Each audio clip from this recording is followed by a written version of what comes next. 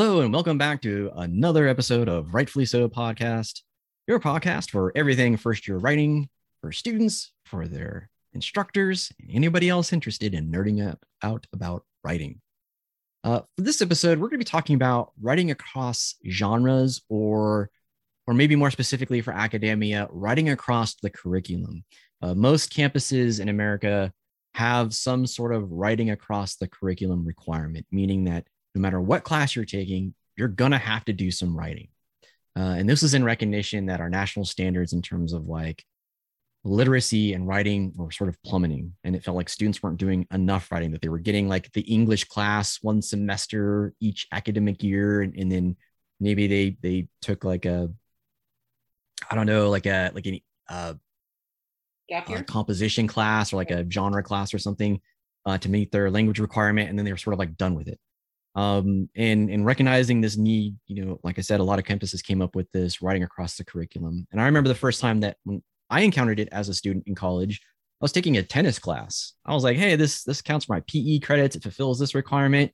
And then one day the teacher's like, here's your writing prompt. You got to write like 3 pages on. Like, wait, I'm like, wait. I'm out here on a tennis court, like, is everybody else getting this writing prompt, or is it just, am I hallucinating this right now? So as a student, you need to be prepared that regardless of the course you're in, there's a good chance that you're going to be asked to write at least a paper of at least a couple of 3 pages, right, about that subject, even if it's not traditionally a writing class.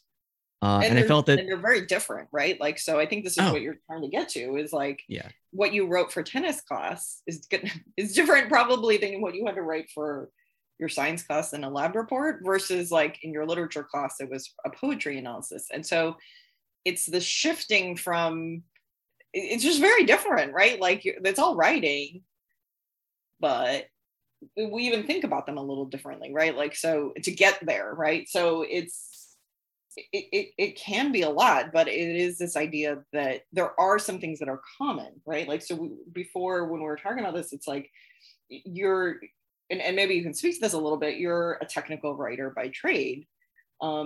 So obviously that's different than writing academically. Yeah, it is. I mean, yes and no. Okay. And I think this is sort of the point I think ultimately we're going to try and make, if I may spoil the ending a little bit. But Cal State San Marcos and many universities have some sort of general ed writing requirement. You got to take this class in your first year. And at Cal State San Marcos, they're very explicit or prescriptive about it. You must take this GEW, this general ed writing course, within the first calendar year, or you're in trouble trying to graduate later on. And it's because the campus sort of recognizes that you need this writing skill to be successful academically. And I get those students who are like, I'm a business major, I'm a math major, I'm a STEAM, what have you. But I use my experience as an example as a technical writer, and that is writing. Technical writing is writing about technical subjects. It turns out that all of the skills that I developed while working as an undergrad and working through my graduate program in literature and writing studies has transferred very effectively to my professional career as a technical writer. Things like, discovery research, critical thinking and analysis,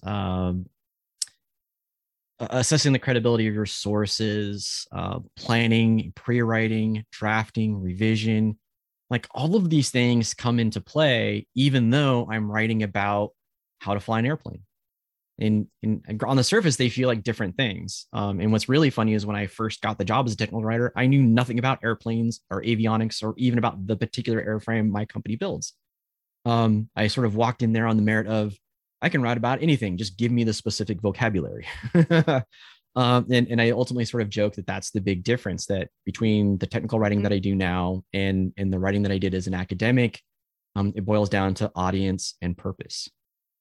That's the big difference, right? I know I have a very narrowly defined and very specific audience that I'm writing for a very specific and narrowly defined purpose. And I have sort of this bucket of allowable jargon or very subject specific terms that I'm allowed to use. But that's sort of it. Everything else feels largely the same in terms of, those sort of like soft reportable skills, the research, the critical thinking, and the pre-writing, the planning, and the actual drafting and revision.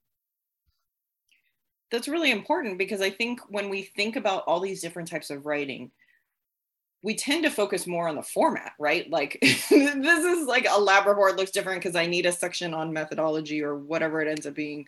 It's been a while since I've taken materials and methods, right? Like, so I went and looked at one before we started, because I was like, wait, I can't remember. It's been a while. And so that's going to be a different format than maybe what you would write or write in business, like in terms of a grant or a memo.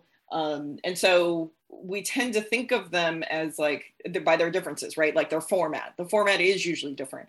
But what you're talking about in terms of audience and purpose and the expectations your audience have, that's common, not the audience itself, but that you have to think about those things. So that's really it, right? Like that's what you learn in these writing classes, not only critical thinking and writing, but really awareness, or like almost without thinking about it, like, okay, so why am I writing this? What do I need to accomplish in that? And being able to switch that, because in a lot of work, it's not just one type of writing you do. Yeah, you don't. And that's another great point too, is that in the professional part of my life, I keep sort of separating, teaching from this idea of professional, although teaching is a profession, but it's a convenient distinction for me to be like academic writing versus professional writing. But in my professional life, I do a lot of different kinds of writing too. And all of it sort of falls under this umbrella of business communication or technical writing, depending on who you talk to. Um, Emails to engineers and program managers, like there's a certain level of um, audience expectation there. Like, what am I trying to get done? Like engineers, they want you to sort of get to the point and then usually give them like a yes or no type of question. They hate long-winded explanations. Like, how does this thing work? They hate those. But if you explain it to them wrong, they'll tell you the right way to do it. So there's a hack, by the way. If you want the right answer, tell the engineer the wrong one first. They can't help but correct you. Program managers, they're all about like details. They want to know the budget stuff and hours, time spent. Like, it's funny, like they're all emails, but because the audience has different needs or expectations, I find that I write them all differently, right? And I've got like strategies for how to sort of communicate information in each one of them. If I'm just doing like team chat over like Microsoft Teams or Slack or whatever, then obviously it's way more informal. It's like, yo, what's up? Come to my desk, or hey, what do you think of this? And then send a link. And all of that is sort of classified as code switching, which is something else that you probably do unconsciously, which is modify your language in your presentation based on your audience and their expectations. And all of it you have to sort of like consider. But again, it's like good grammar translates, like using complete sentences, using grammar properly, using complete sentences, using paragraph format when necessary. Like all of these things are, again, portable skills, so that even though you learn them in quote unquote a humanities classroom, you can still bring them to your MBA program. You can still bring them to your science and technology classroom. You can bring them to your chemistry classroom, right? And I will say one thing about form and format, right? And us focusing on form and format in terms of like different disciplines within academia. It is a convenient way to ignore the question of audience and purpose. Mm-hmm. Things like following the IMRAD format, or when your instructor gives you like, this is the lab report format for your class, or, hey, this is what we want this report or whatever that you're going to submit to the instructor for a grade. Like when they give you form and format, that's a really convenient way to sort of ignore the audience and purpose question, right? Because the medium is the message in that sense. Like as long as you fill out the format properly, you put the methods and materials in the right spot, and you put your results in the right spot, and you put your description of the outcome and your assessment all in the right spot, you're probably going to get a passing grade on that report, right? And I think that's why students sometimes see these things as separate, right? Oh, GEW is just humanities writing, and I'll never use this because I'm going to go over here. And I have a business memo format I have to follow in my MBA class. And this is how to write like a formal email, or this is how you do a grant proposal, because all those things have like requirements and formats and forms that you have to sort of follow. But I would still say that don't fall into the trap of thinking that audience and purpose don't apply if you're given sort of a template. Like don't let the template dictate the quality of your writing, I guess is what I'm trying to say. something occurred to me when you were talking about code switching too, to go back to that. You were saying earlier about how sometimes you have to take information and translate it for a particular audience, right? So what did you mean exactly when you were talking about that? Yeah, so I made the joke that my job is largely translating engineering into Pilot. Um, and it does go into code switching, right? So engineers tend to be very precise and specific in their communication. And what's really funny is that sometimes that means they won't commit to something, which is sort of hilarious, right? So I'll be like, hey, yes or no, flying at more than 120 knots is bad. And they go, I mean, generally, yes. But if you're in this configuration, it doesn't really matter, right? And so they start giving me like all of these different scenarios. And I'm like, no, I need yes or no. Right? Because if I give a pilot too many options, they're going to go into like executive function disorder. They're going to shut down and they're just, they're going to come back and they're going to want an answer, right? Yes or no. So a lot of times what I find myself doing is taking that engineering information and sort of making inferences from the data that I have available, and then re-articulating that information in a way that's appropriate for my pilot audience, right? And sometimes that's like procedural writing. Like the engineer will be like, hey, the way you get this to work is you go to this menu and you click on and you flip this switch over here and then you move the throttle all the way forward and then you wait 5 seconds and blah, blah, blah, blah, blah. So, and then they give me this long description about all the stuff that happens in the background. And there's just really neat, like we like to call it, down in the weeds type detail, right? Just really specific detail about all the different parts of the system that are working together. And I'll read that whole thing and I'll sort of look at it and be like, well, the thing the pilot needs to know is they need to do this thing first, this thing second, and this thing third. And they don't really need to know what's happening between step 2 and step 3 because it doesn't matter. It's not something they can see and it's not something they have control over. So I'll make the executive decision of that does not go into the tech manual. It does not go into the procedural writing. We're going to skip over that. And I might summarize it in like theory of operations in a different part of the book, but maybe not, right? Because again, if it's too detailed for my audience, it gets left out. And that's ultimately what that translation piece is about, right? Is yes, engineering loves this stuff. They love the specificity, they love the detail, but ultimately that can be distracting to my end user, especially again, if it's not something they can see, touch, or in otherwise control or affect in some way. So I'll just leave it out. Like it's not this happens automatically. There's nothing you can do about it, good or bad. So pretend it doesn't exist. So it's the right details. So it's the right details. Yeah. But it's the right we need details, but they got to be the right details. Yeah, for sure. If there's a button that does something, you're gonna bet that I'm gonna tell you what happens when you push that button, and I'll probably even tell you what happens if you push that button at the wrong time. If the button is important. Yeah.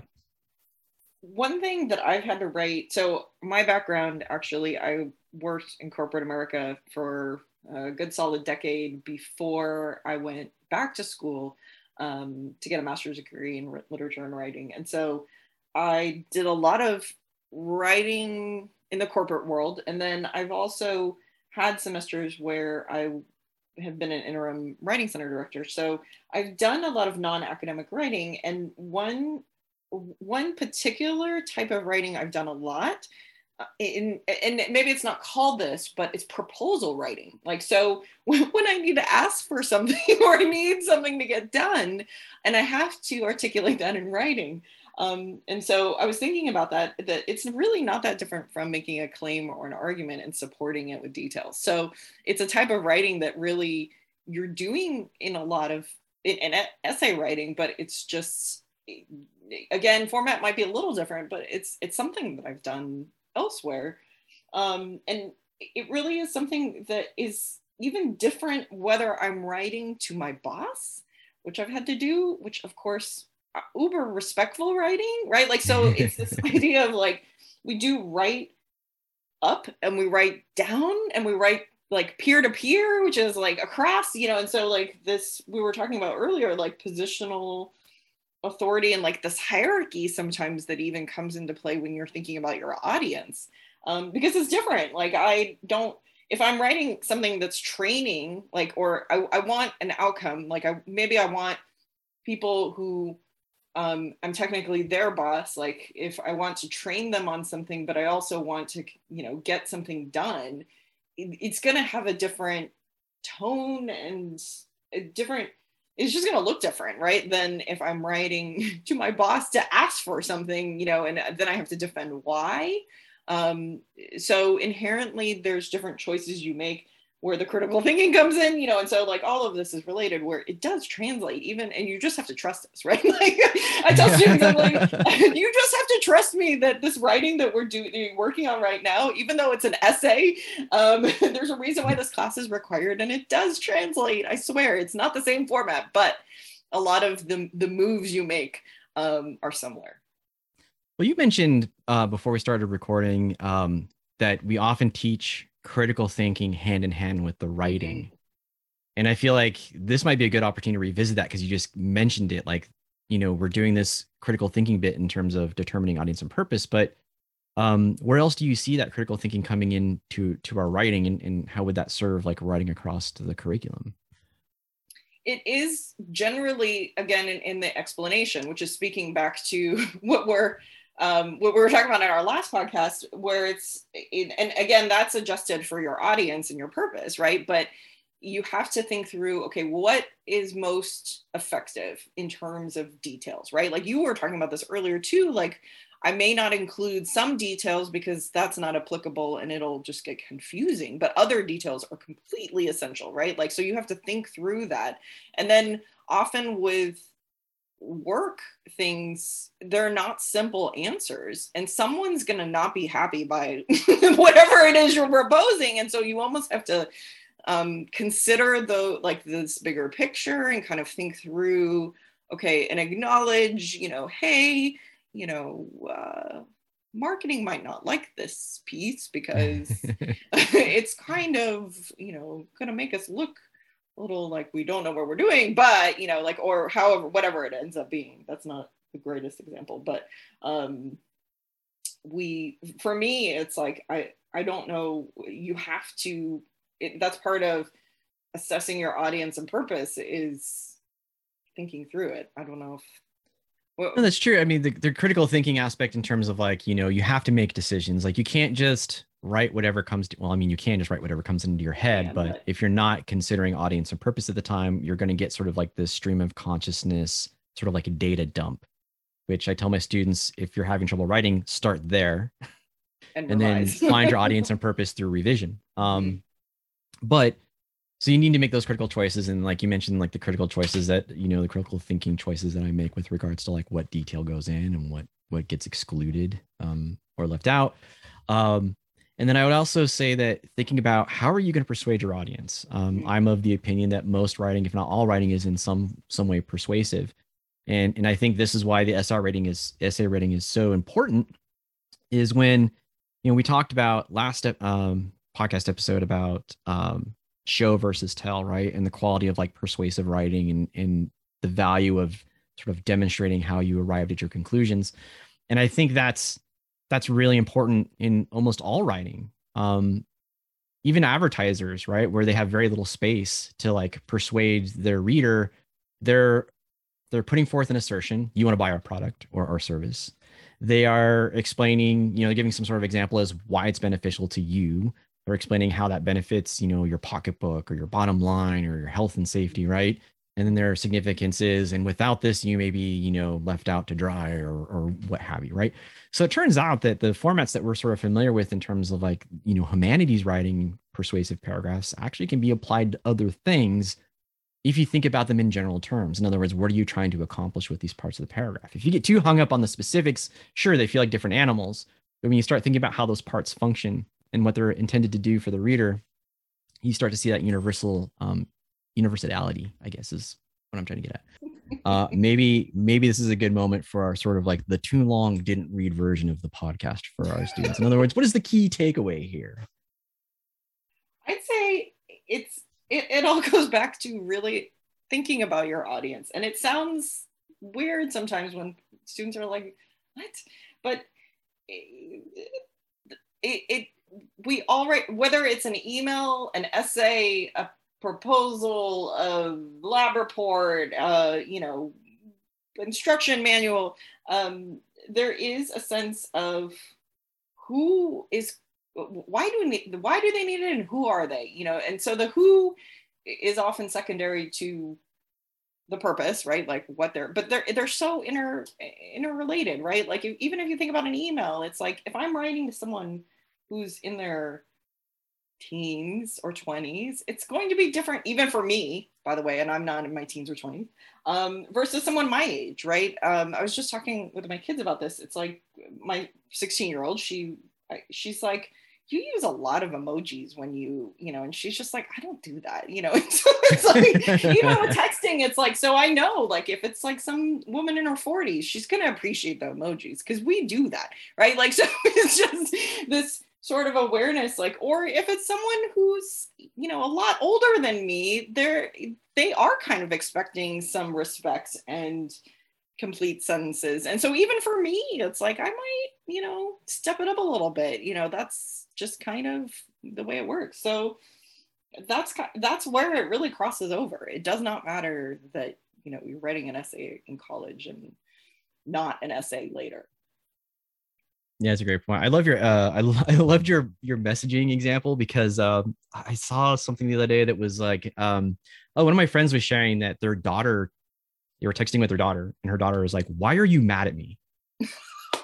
Right? The daughter's like, "Why are you mad at me?" Right? Why the periods? And the mom's like, "I'm not mad. Why do you think I'm mad?" She's like, "You're using complete sentences and proper punctuation, right?" Mm-hmm. Yeah. And that's how I communicate via text. I'm either doing like a thumbs up emoji, or if I'm going to respond, you're going to get War and Peace, right? It's the whole thing, full sentences, punctuation, zero emojis. Like, and it's really interesting that there's this interesting like generational gap, right? That if you write formally, it's perceived as a bad thing by some people. Like the audience isn't expecting that. They're expecting shorthand, incomplete sentences, emojis instead of punctuation, but not too many emojis, to speak to your point, but right, enough, right? Like, what is that balance? Yeah, really fascinating, right? How audience will sort of receive your writing if it doesn't necessarily meet their expectations. And I guess I just want to sort of, as my big takeaway for this, is sort of jump on top of that, which is that, although this started out as discussion about writing across the genre, what we sort of discovered, or writing across the curriculum, what we have discovered is that the main consideration when writing across the curriculum is that the skills that you gain in the writing classroom translate to these other subjects, because the only difference is audience and purpose. Mm-hmm.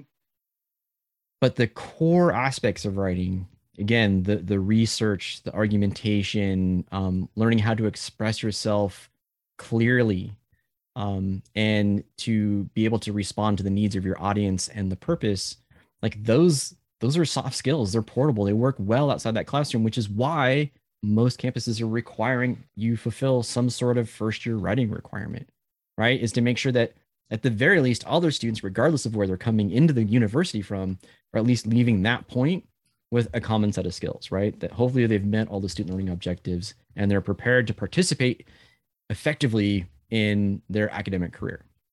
So that's my big takeaway. In other words, don't treat the GEW classroom or the first year writing classroom as this sort of like isolated sphere that's just checking a box on the way to your major. Recognize that it's an opportunity to build your skill set that's going to serve you really well down the road. That feels like a good place to end it. That was solid. That was strong. All right. So we're going to wrap up this episode of Rightfully So, writing across the curriculum. We'll hope that you come back each week to hear each new episode as we continue to explore all of the magic that happens in the writing classroom, and talk about why instructors might be making certain decisions, and talking about what you can do to improve your skill as a writer. And in the meantime, get out there and write something.